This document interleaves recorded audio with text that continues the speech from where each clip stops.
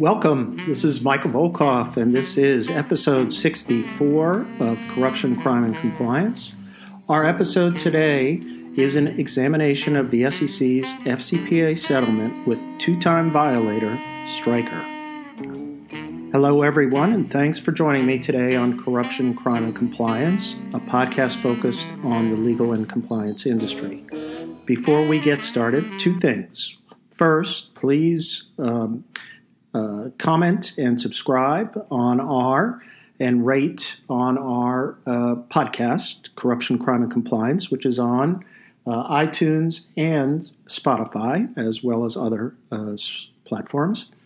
And please give your comments so that we can try to get other compliance professionals to learn about the podcast and hopefully provide them important information. Second, I wanted to remind everyone about the ethics and compliance services we offer at my law firm, the Volkov Law Group. We provide practical solutions for companies to design, implement, and manage their ethics and compliance programs.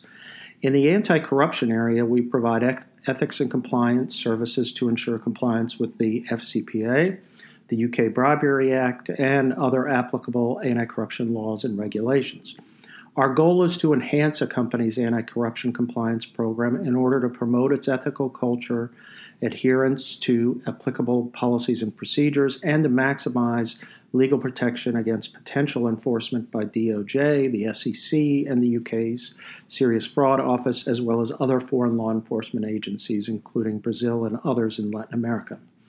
We've collaborated with companies large and small in a variety of industries to design, enhance, and implement effective anti-corruption compliance programs.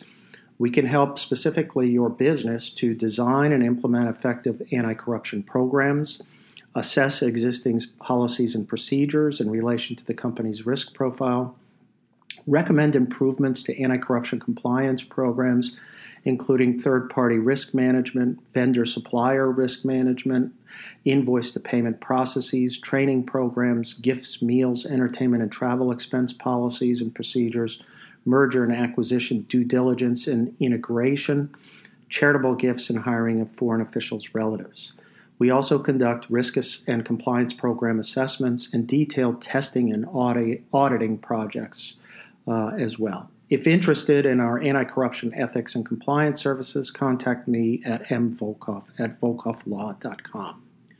So now let's turn to Stryker Corporation. As Stryker, we can't say strikes out because they have two strikes now because they suffered their second FCPA enforcement action, and now they bear the stigma of being an FCPA recidivist.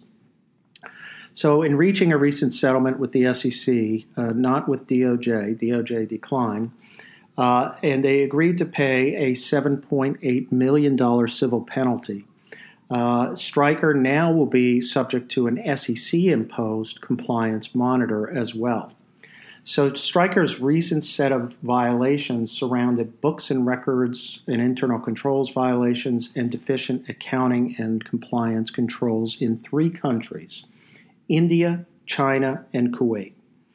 On October 24th, now let's go back 2013 to their original settlement, Stryker agreed to pay approximately $13 million to the SEC to settle its original FCPA enforcement action for violations of books and records and internal accounting controls stemming from payment of approximately $2.2 million in illegal bribes in Mexico, Poland, Romania, Argentina, and Greece.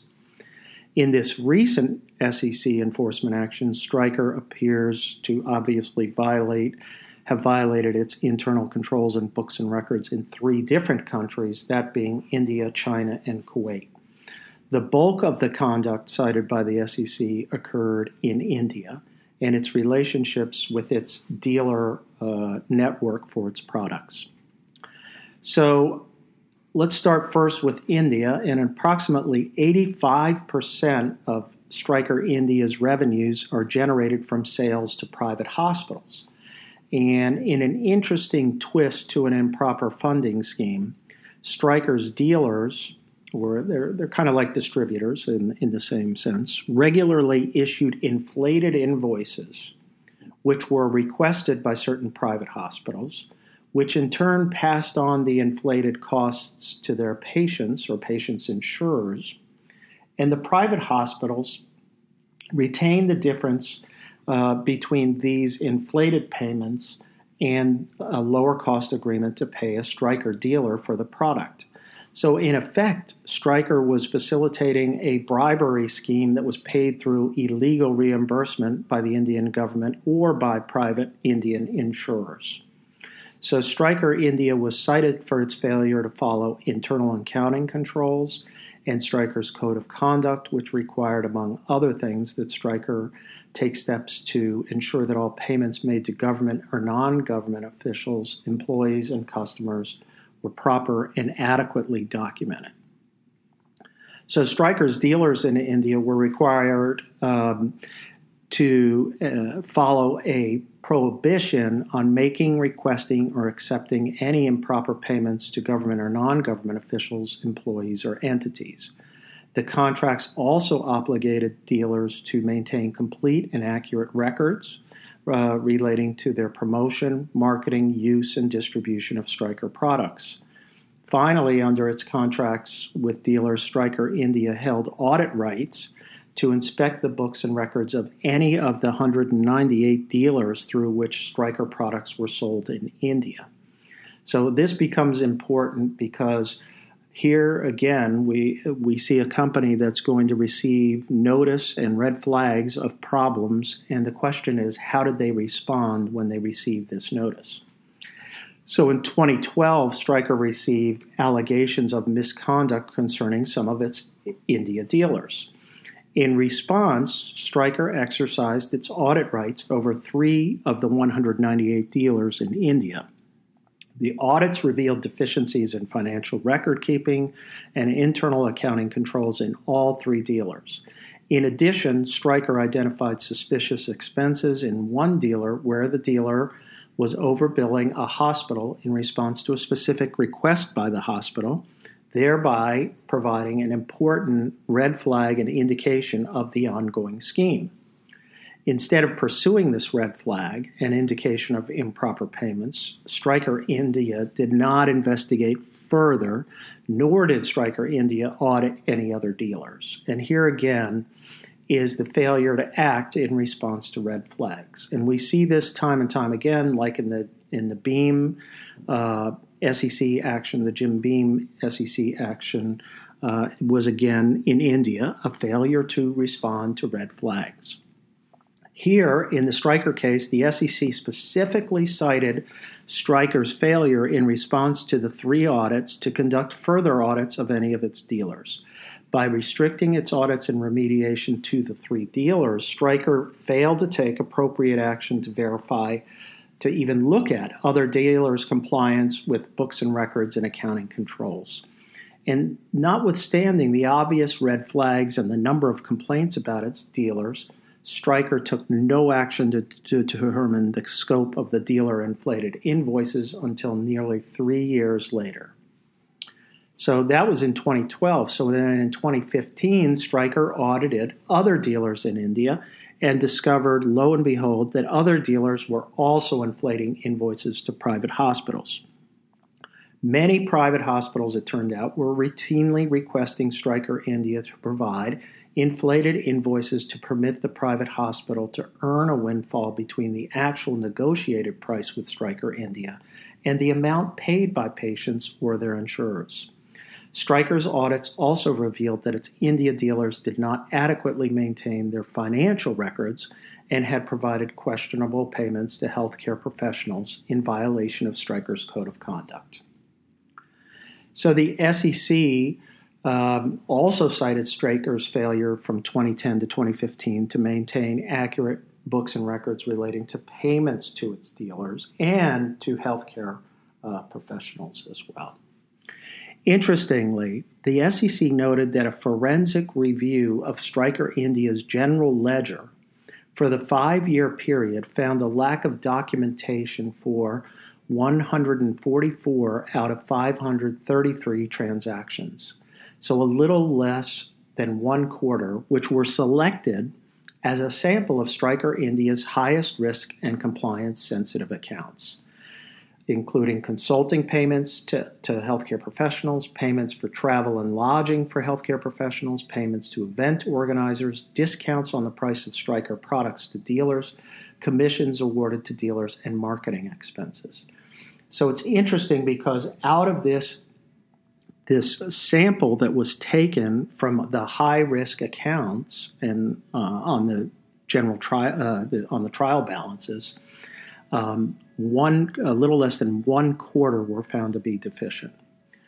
For many other high-risk transactions, Stryker India recorded payments with inaccurate or inadequate documentary support. For example, Stryker India paid commissions to dealers for which the supporting documentation did not provide a clear justification, or the amount of such commissions exceeded Stryker India's commission guidelines, hence the overpayments, which were then being passed on. Stryker India also failed to generate documentation for healthcare professional consulting payments and payments for healthcare professional travel. So the specific facts cited here relating to India and the sampling of transactions reveals an important and underscores an important compliance and auditing principle. When deficiencies are discovered in at least 20% of sampled transactions, additional analysis and review of transactions, if not a full-out audit, should be completed. Such an error rate is a screaming red flag and demands a response and detailed inquiry. So now that's India, which was really the bulk of the enforcement action here. And let's address just briefly the two other countries that were cited by the SEC in terms of Stryker's performance. In China, Stryker's subsidiary maintained at least 21 sub-distributors, which is a very common occurrence in China, given the distribution networks that are used in China for pharmaceuticals and medical devices. And 21 sub-distributors of Stryker's Sonopet, it's called the name of the product, that were not vetted, approved, or trained as required by Stryker's policies.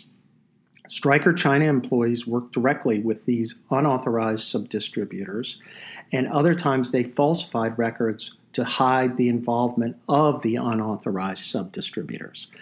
And the use of the sub-distributors here and the inadequate documentation is a reminder that was underscored in another case of Panasonic Avionics, where the business was using sub-distributors who were not recognized or not maintained on the system and not approved through the third-party risk management program.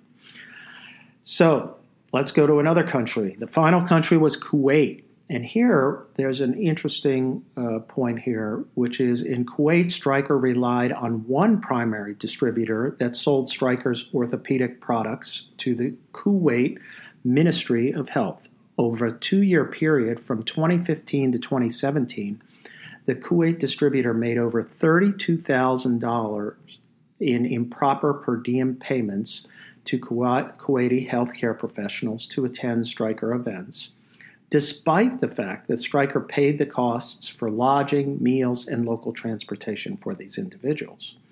Stryker failed to implement any policies to test or otherwise assess whether the Kuwait distributor would allow the company also to exercise its audit rights. The Stryker enforcement action then demonstrated the importance of mitigating distributor and sub-distributor risks, the need for proactive and responsive auditing programs that resolve potential issues based on further investigation and testing.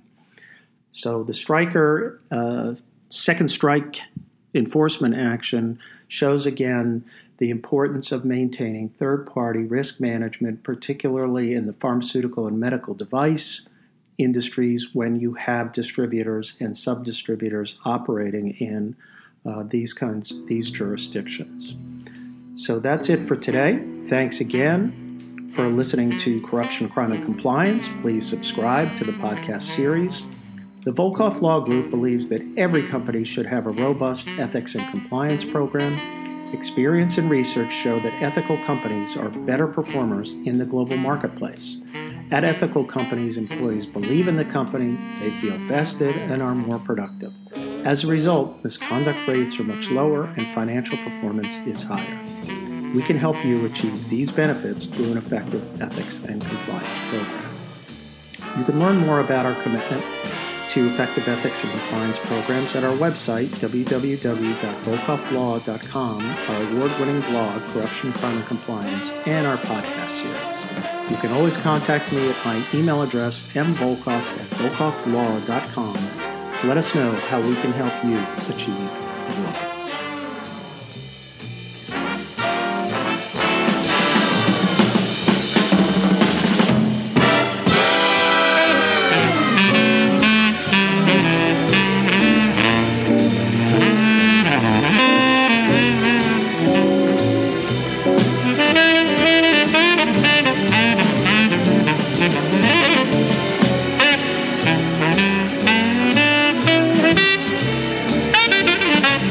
Thank you.